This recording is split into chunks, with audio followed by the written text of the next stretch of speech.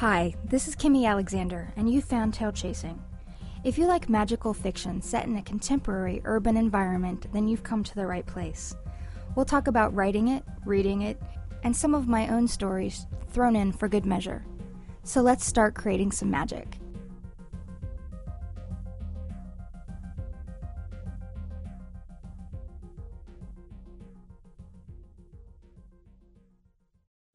Welcome to part 2 of my interview with Chris Lester from Metamor City. Now, you mentioned participation. Two-part question. First, how long did it take you to get your listeners to start replying back to you? The reason I ask is because I know that I've got like 45 people who are subscribed to my feed, my feed burner. But right now, no one leaves any messages, and I'm encouraging it, through the podcast, and I mention it in my blog post, if you want to comment, you can call in, and I don't know if I just haven't had anything they've wanted to talk about, or if, I'm doing something wrong, or... Yeah, I don't know. I mean, for me, it definitely starts as a slow trickle. A lot of the people who first connected with me and gave me feedback on what I was doing were other podcasters or people who knew people who I was involved with to one degree or another. Actually, one of the first comments I got was from PG Holyfield, my arch nemesis now apparently, who that told me before the first episode even came out, between episode 0 and episode 1, he sent me a message on Twitter telling me how much he was looking forward to Metamor City. Uh-huh. So I don't know exactly where he heard about me initially, probably through Leanne's show, but that was how it started. It still is a not a huge deluge of feedback, right? But I get enough to fill the show, definitely, to right. Fill the feedback section. Now, I wanted to ask you, we're jumping back to having, other people read your characters. Do you ever find that it's a problem being on their time schedule, to get your stuff out? Well, the one thing that I did in that respect was to work well in advance of my when I planned to release the episodes. I approached Leanne about doing Huntress, I think in June. Mm-hmm. And of course that episode didn't air until October. So yeah, there were some delays in the production of that episode. It wasn't until sometime in August that she was able to finally, sit down and do the recording for me. But because I had planned not to even launch the podcast at all until the end of September, it wasn't an issue. By the time that episode 1 came out, I had all of my audio from people for, I think, at least the first 5 episodes. Mm-hmm. And I had almost everything for 6 and 7. So it was, it wasn't a rush because I planned ahead, and I didn't start the podcast until I had enough to go with. And all during that time, once I knew that this podcast was going to go forward, I started looking for people to play the parts that I needed, and made sure that I was, giving them deadlines that gave them enough time to do what they needed to do, but still gave me plenty of room. Up till now, I have not had anybody who was, really giving me problems with not turning in audio. I mean, I had some people who were late because of one thing or another, and life happens. But nobody who was so late that they were actually threatening to hold up the production of the podcast. And in order to do that, you just have to work ahead and plan ahead, and make sure that you're asking for the audio long before you need it. It would be a long time before I'd actually have to worry about who is going to be in episode 26. That's probably not going to air until December. Mm-hmm. But I wanted to get the part cast and recorded as soon as possible so that I don't have to worry about it. Mm-hmm. Next question. When I had spoken to you the other day on the phone, I wanted to just mention this in the podcast because I'm sure that there are so many podcasts out there and somebody's talked about it. I just haven't. I'm very behind on all of my podcasts. I feel bad about that. But I hadn't heard anybody answer the question that I asked you last night with where you talked about the difference between audio rights and published rights, and I was wondering if maybe you could touch on that again for this interview. Well, let me first preface this by saying I am not a lawyer. Right. I give legal advice on copyright law, and if you need legal advice on copyright law, please consult an attorney. Right. Okay. Legal disclaimer over. As I understand it, the rights to the audio production of a work are separate or negotiated separately from the print rights to a work, because a phonographic recording is considered a different, it's an interpretation of the medium, even if it's a literal word for word reading of the script. It still is an interpretation of the original copyrighted text, and is thus considered a derivative work and is not lumped in part and parcel with the print rights. So, typically your big package deal with a publisher will include some clause about audio rights, but it doesn't have to. And the audio rights are not a make or break issue with publishers. Look at Scott. Right. He was able to retain the rights to put out a free audio production of his novel that was going into print, in spite of the fact that they were then hoping to sell this book. Right. The traditional media is starting to understand that things like podcasts are a potential advertising stream. And a way to generate interest in a book. I think Ancestor and Jack Wakes Up and Infected have all proved that to our satisfaction now. People will, yes, buy a book in print after they have heard the audio version. And what Crown is doing with Infected is interesting, because they are actually putting out a four-pay audiobook of Infected, but it's got an extra 20 pages of content that's not in the printed book and is not in the free podcast. Nice. So the only way to get that extra material is to buy the audiobook. And, of course, sci-fi nuts being the completists that we are, yeah. A lot of people are going to drop the $25 to get the audio version to find out what those extra 20 pages are. Right. Are you hoping that any of the stuff that you put up on Metamor City gets traditionally published? I would like it to. I would like to see my stuff in print. It's not it's not going to make me stop telling stories if they don't. If a publisher came to me and said, "Hey, we like the fact that you've got a built-in audience here. We want you to write a book for us, but we want you to do something completely different. What else have you got?"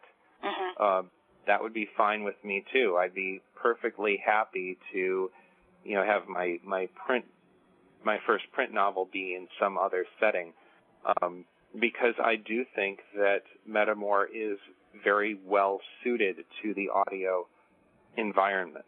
I would like to see it in print, but I think that the highest expression of this kind of storytelling is in this sort of immersive audio experience where you've got the music and the sound effects and the different character voices. It's it's something more than you can get with just the words on the page. Great.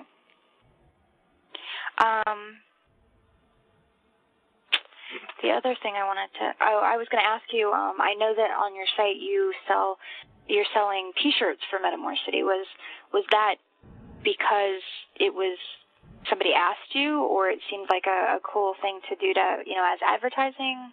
What prompted you? It was mostly an advertising thing. I saw what J.C. Hutchins was doing with his beta clone army, and what Mur is doing with her, the T-shirts for her podcasts, and basically realized that this is a good way to turn people into walking billboards. Yeah. I'm not making any money off of the shirts. I'm selling them for $12 plus shipping and handling. Right. But after you take in PayPal's cut, I'm going to be lucky to break even on them. Right. But that's okay, because then the IRS won't be complaining to me for not collecting sales tax on what the people who make the shirts are charging me. Right. I'm making no profit. But yeah, I mean, mostly it was a way to help build the whole, the sense of fan community and the sense of brand identity.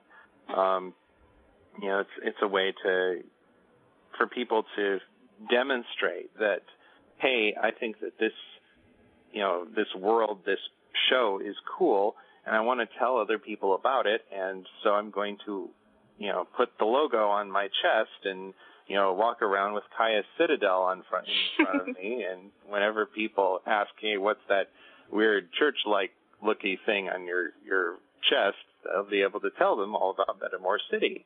Right. It's not something I'm hoping to profit from, other than the emotional satisfaction that I get from seeing people get excited to have the shirts and to wear them. I didn't even offer this until I knew that there were enough people who wanted them that I would be able to break even on it and still sell them at a price that was reasonable. Yeah. Because I wanted to be able to make it cheap enough that my listeners overseas could afford it, even, factoring in the $10 that it costs to ship a shirt to, UK or New Zealand or whatever. Right. Second to the last question, unless something strikes me, have you gotten any feedback or comments where people have been like, I think you should do X with this character, and gave you ideas of how things, how they wanted things to go? I have gotten some people who have given me their thoughts on characters and their interpretations of, what they saw in those people. One of the most interesting conversations that came up happened because of the story in episode 3, The Sentinel, where you've got this sort of contrast between Janus Starson, who is this very lawful-minded, rigid enforcer of the what I call the Lightbringers or the Lothanasi, basically supernatural border guards. And he runs into a situation where he's running up against Ms. Fallon, who is a good-hearted succubus who runs a tenement house in the bad part of town, down on the street.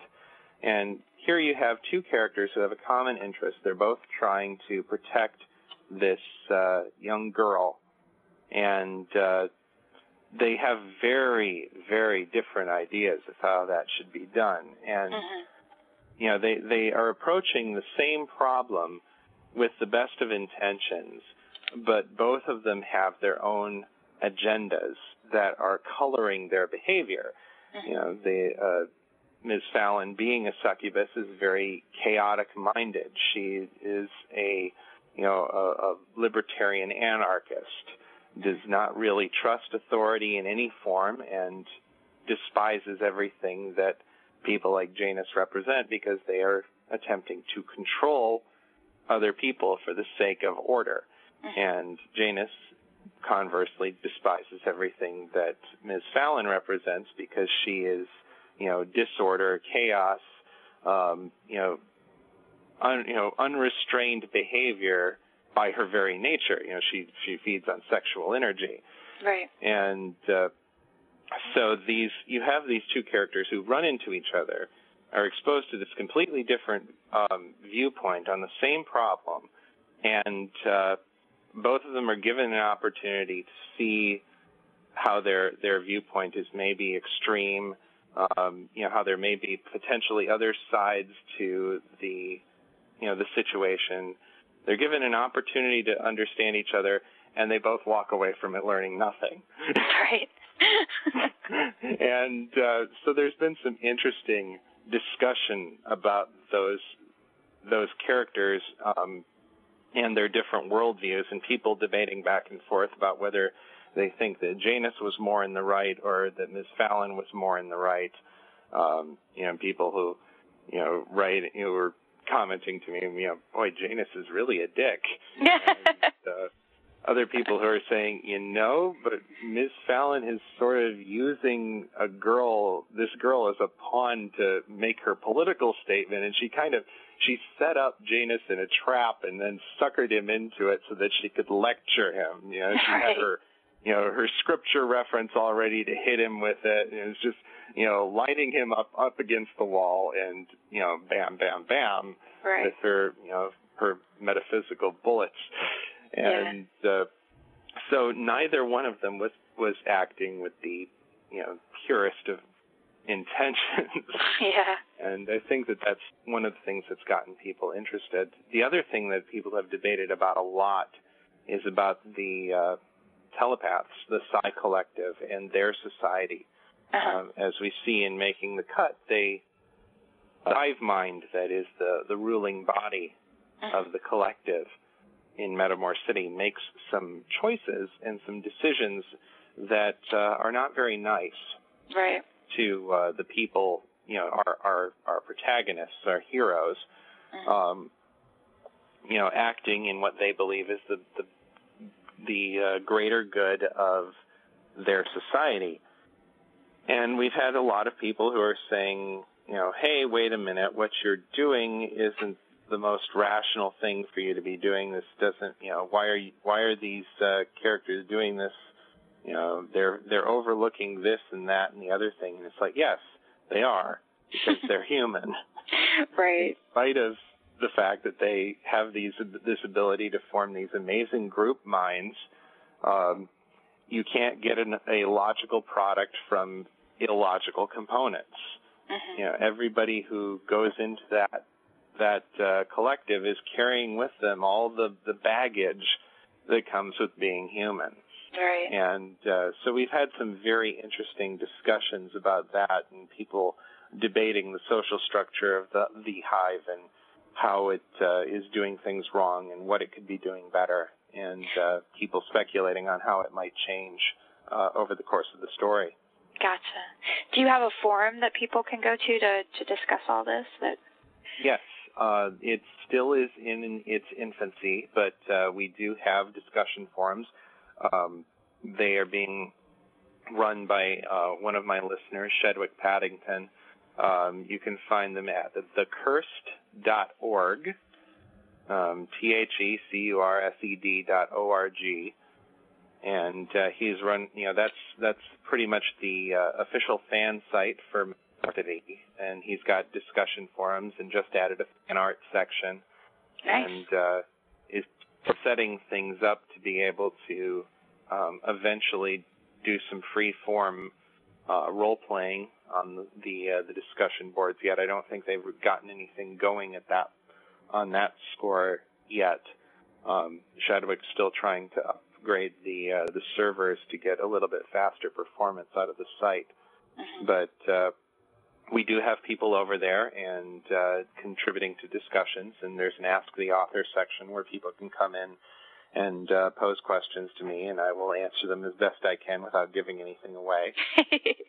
As an author, that must be great for you. It's wonderful. You've created such a thing where you've got fan art, and you've got fans, and you've got fan-run sites, and yes, it's very very ego stroking. And, yeah. I've always loved the sound of my own voice, perhaps too much, and the fact that people are wanting me to expound upon the world that I've created and sort of provide them with on-the-fly director's commentary on what's going on. Yeah. That's just a blast. I mean, it takes a lot of time because I never answer a question. briefly, as you may have noticed. You're fine. But yeah, it's been a very enjoyable experience. I'm definitely looking forward to seeing more and more people getting involved over there on those forums. That's awesome. Okay, I lied. One more question before I ask you the last question. Plotting is big for me, as anybody who's been listening to the last two interviews would know. You said that you plot everything out. What's your secret for figuring out how to plot your stuff? Okay. It's sort of a multi-stage process. First off, I will write, once I come up with the idea for a story, I'll write a brief treatment about it, typically 1 to 3 pages, describing the basic storyline, what happens, where, and what the overarching themes are, if I'm aware at that time. A lot of times the deeper overarching themes are things that I discover later. But if I'm aware of them at the beginning, they will go into the treatment. At that point, I start looking at that story description, and I start thinking about the different characters that I need in order to tell that story. And so there's a sort of virtual casting call that takes place in my head as I'm working out the players for the drama. I'll look at the characters that I've already created for the setting, and I may have in mind from the very beginning who I want to be the protagonist, or I may look at the themes that are being dealt with and say, okay, who am I going to pull in for this one? That happened with making the cut to a certain extent, because I started telling the story, and it's like, okay, I need a thief in order to fill this role in the story. And I already had Callie Linder, who I had created or had kind of sprung fully formed from my head, like Athena from the head of Zeus, when I created the Muse. And so Callie was a natural for that role. So I kind of picked her up, plunked her into the story. It's like, okay, Callie, this is your gig. And so sometimes that happens, and sometimes it's more of a thing of, okay, I need somebody to fill this particular role in the story. In the case of making the cut, I knew that I wanted my protagonist to be somebody who was somebody that we would look at and say, oh, he's got everything going for him. He's a guaranteed success. So I created Daniel, who is smart, good-looking, tall, muscular, athletic, a good combatant. He's got some martial arts training, nice guy. And then, of course, I pulled the rug out from under him completely by having the hive say, yes, you're very nice in all of these functions, but your telepathy sucks, so you're useless to us. Right. Turning the whole value system on its head by creating a society where the traditional measures of success that we go by don't matter, or at least don't matter enough to override his main defect from their point of view. And then to contrast him, I created Brian, who is, he's a computer nerd. He's a hacker. He's quiet. He's, a peaceful man by nature. He does not like conflict. He does not like fighting. He has some difficulties keeping in shape. He's got a persistent paunch that he can never get rid of, even after being in the military for 5 years. He's got eyesight problems. He needs glasses, and all these different things about him that are sort of not what we consider the standard idealized hero. And he's the one who all the good things happen to, at least initially in the story, because he's the one who's got the good telepathy and a really unusual talent in his electrokinesis. And I tried to deliberately make most of the telepaths who were sort of in the in crowd in making the cut be people who had obvious what we would see as flaws, from our perspective. Fiona, is not very pretty. Rebecca's overweight. Sasha kind of came in later, but she's not as overtly flawed as some of the other people. But she was kind of the created to be the glue that held that breeding cell together, because I realized that between them they all had enough dysfunctions that they needed somebody to be the center of the emotional center of the team. And so that's kind of how the process goes. I think about the people who I need, the roles that I need to be filled within the story, and then create characters or cast existing characters to fill those needs. Once I've got a cast put together, then I will start the actual outlining process, where I'm going through scene by scene, describing what happens. And for this, I would direct your listeners to Jim Butcher's live journal page, because he has an awesome set of tutorials on the process of outlining, and basically breaks down the process of storytelling into these, scenes and sequels, as he calls them. Scenes being places, they're the set pieces of the story where a character attempts to do something, attempts to achieve a goal, and fails. Right. Or they succeed, but there's complications. Right. And then the sequel is the point after the scene where they stop and say, well, crap, that didn't work. Now what? And they come up with a new plan, which then leads into the next scene. And as he points out, you can tell an entire story that way. And if you read the Dresden Files, that is how his stories happen.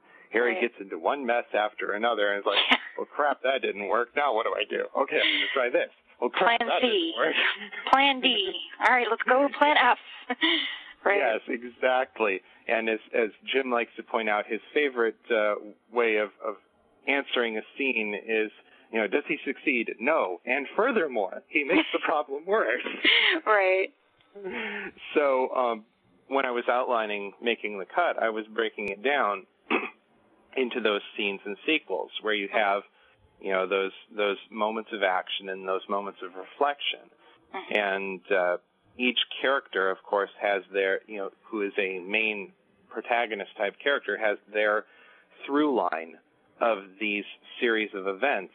And then, in the process of your outline, you can weave back and forth between them so that, okay, I've just had this scene with Daniel.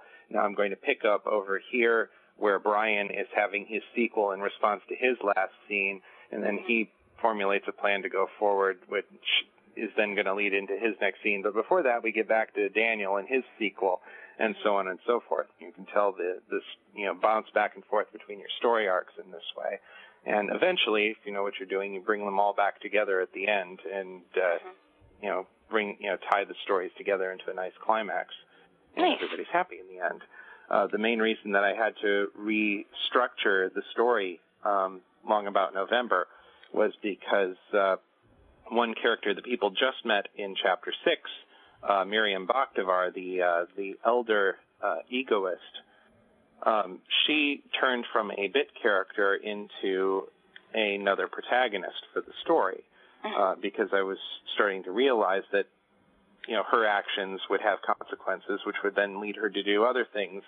And before I knew it, I had a whole other storyline that was going on alongside Brian's story and Daniel's story. And so that led to a substantial expansion on the page count. And what I thought was going to be a 100,000 word novel is now upwards of 170,000 and climbing. Nice. Nice. Right. Well, you don't have a problem for Nano. Well, yes, I do, because I started this thing in May of last year. And that was all right, so you're a little late. Yeah, I keep in mind the outlining is not a fast process. Right. I started outlining. I did my initial treatment for Making the Cut in I think 2003. No, 2004. because it was right after I'd finished writing Troubled Minds. And I wrote that in October of 2004.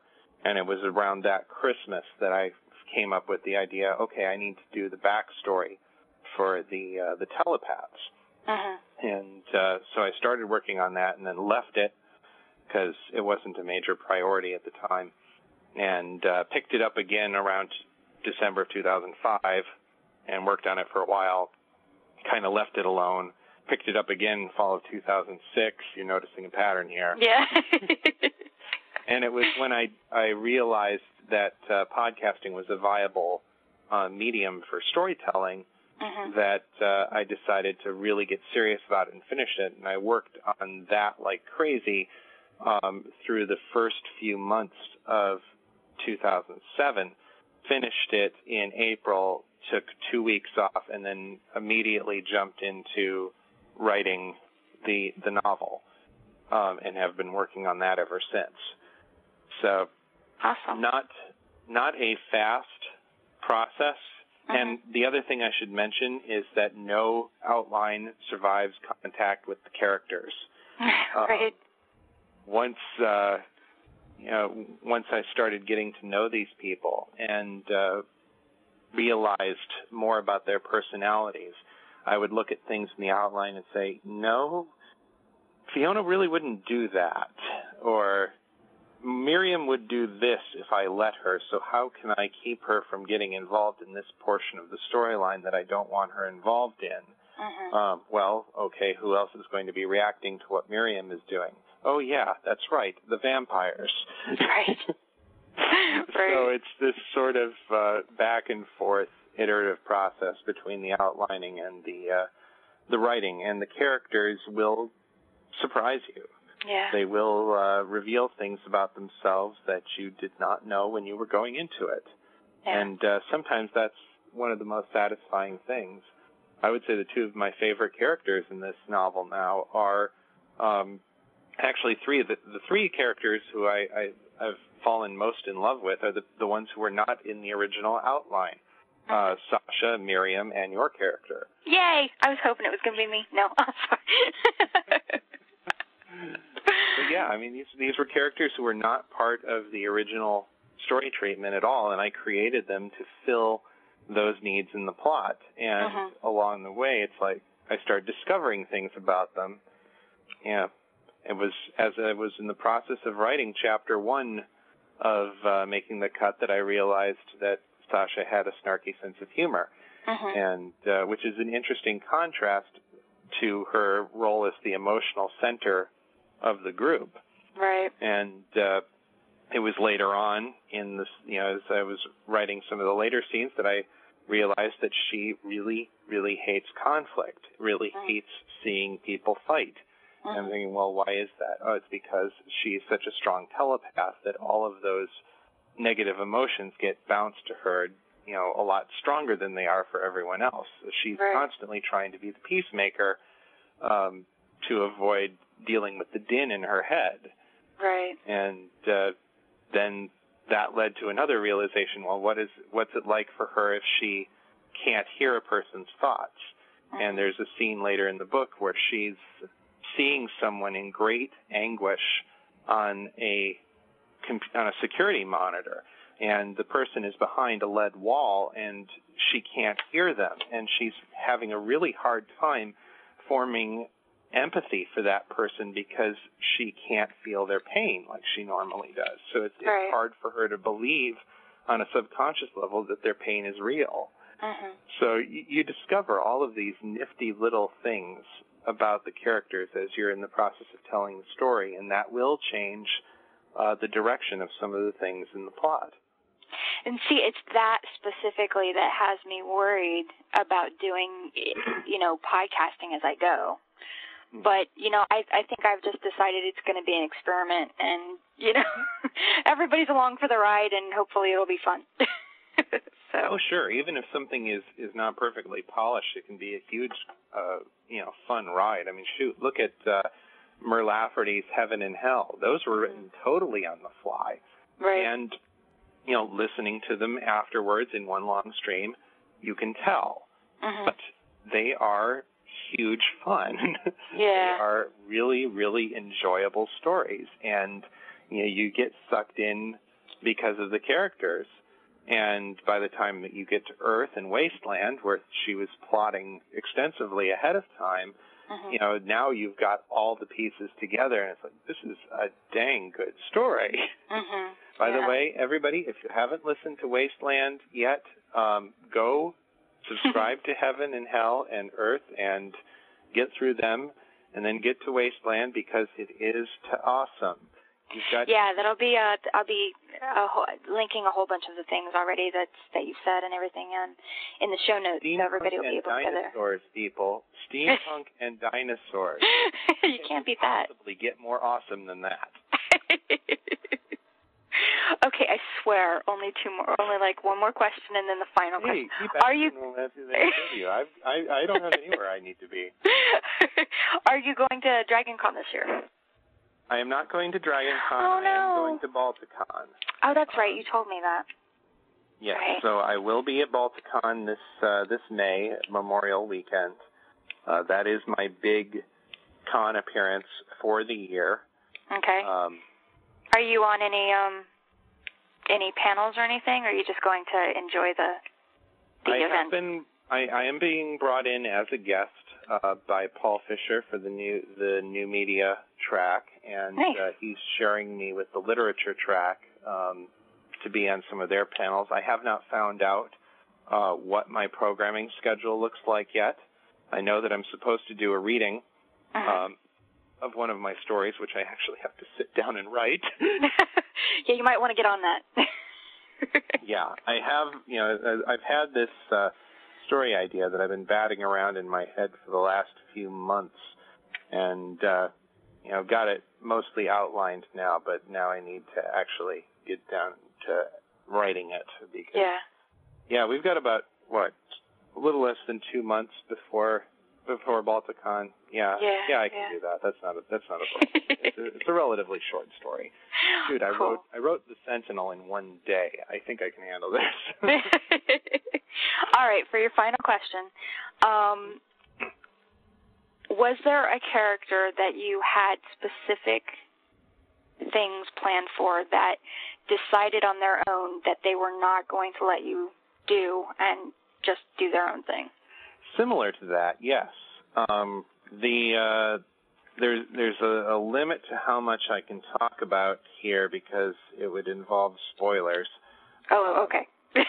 But Miriam's character, Miriam Bakhtavar, I originally had her storyline ending in one way, and by the end of originally I didn't have her in there at all. Right. And then I sort of had her in there, and she was taking a much more passive role, more in keeping with what the elders usually do, which is, they're more of an agitating force for the protagonist than anything else. You may have noticed that they sort of tend to show up and be all, mysterious and, all the characters on the carpet, and then they leave and usually leave all kinds of wreckage in their path, emotionally and in terms of plot devices. But I knew from the time that I started developing Miriam as a character, within a couple of chapters of, getting into the story, I knew that she was not cut of that sort of cloth, that she was a different sort of person. And so she basically, stepped up and said, I am not going to stand by and let let Brian and his people, suffer through this. I'm going to help them. And I'm like, okay, I can't have you at the climax because you're really, you're too powerful. Right. And so I said, guess what you've just volunteered yourself for? And so that took the story in a different direction. Gotcha. And then your character, who I can't say very much about yet, other than the fact that she is part of Malcolm Ardvalis' organization, part of the Vampires organization, who becomes entangled with Miriam's story and her behavior. She basically made some choices and informed me as I was in the process of finishing the outline that she was not going to let me do to Miriam what I thought I was going to do to Miriam. And that she was going to take things in a different direction, and I realized that she was capable of doing so. And so that the end result was I got what I needed in that Miriam was moved out of the position in the story where she could interfere with the final confrontation between the protagonist and the villain. But at the same time, her story did not end in the place that I thought it was going to end. Gotcha. So that's about all I can say at that point. I probably have already said too much. Well, and, it just makes everybody want to, tell you to hurry up, so. Yes, I know. I want to thank you for coming and talking to me about it, all the different things, and I really appreciate you dealing with all of the technical difficulties we had before we actually started. So thank you for your patience on that, and thank you for being one of the cool, nice podcasters who are willing to help people, and all that. So thank you very much. Well, you're welcome. It was a lot of fun, and any time that you want me to come on and gab about the urban fantasy genre, I have no shortage of opinions, as you may have noticed. Well, and, I'm probably going to take you up on that, so beware. All right. I'll have to, get in on your schedule so that I'm not taking you away from your characters, because the last thing I need is 1,400 people rioting me because I've taken you away from the story. So. Yes, that's right. Everyone, if an episode is ever late, it's no. fault. Oh, it's always Kimmy's fault. Okay. Thanks for listening to part 2 of the interview with Chris Lester. More interviews and writing casts are on the way, along with my new podcast novel, Guardians, so don't be a stranger. In 1 year, over 170,000 books are published. And out of those 170,000 books, you want the world to read yours. That's when you need The Survival Guide to Writing Fantasy. I'm its host, T. Morris. Chicks dig me because I rarely wear underwear, and when I do, it's usually something unusual. The Survival Guide provides an inside look at how authors market and self-promote their works and themselves. You'll hear how author Tony Ruggiero and I, on a limited budget, decide whether or not to visit DragonCon. No. Oh, yeah. No. Oh, no, yeah. no. Oh, no. yeah. No. Yeah. No. Yeah. No. I'll drive. Okay. You'll get ideas on the best way to handle fans and critics. You know what the rest of your problem is? You've never had anybody give you the Aunt Jemima treatment. And on occasion, I'll feature an interview, like the one I did with Hugo and Nebula winner Rob Sawyer. Everybody calls me Psycho. Any of you guys call me Francis, and I'll kill you. Visit www.tmorris.com and enroll for The Survival Guide to Writing Fantasy, a podcast of strategies and insights. That's the fact, Jack! That's the fact, Jack! Thanks for listening to Tail Chasing. If you'd like more information on how to participate, be interviewed, critiqued, or just share your opinions, come to www.tailchasing.com. You can also call into the voice line and leave your comments at 201-830-1586. Until next time, we'll be creating more magic.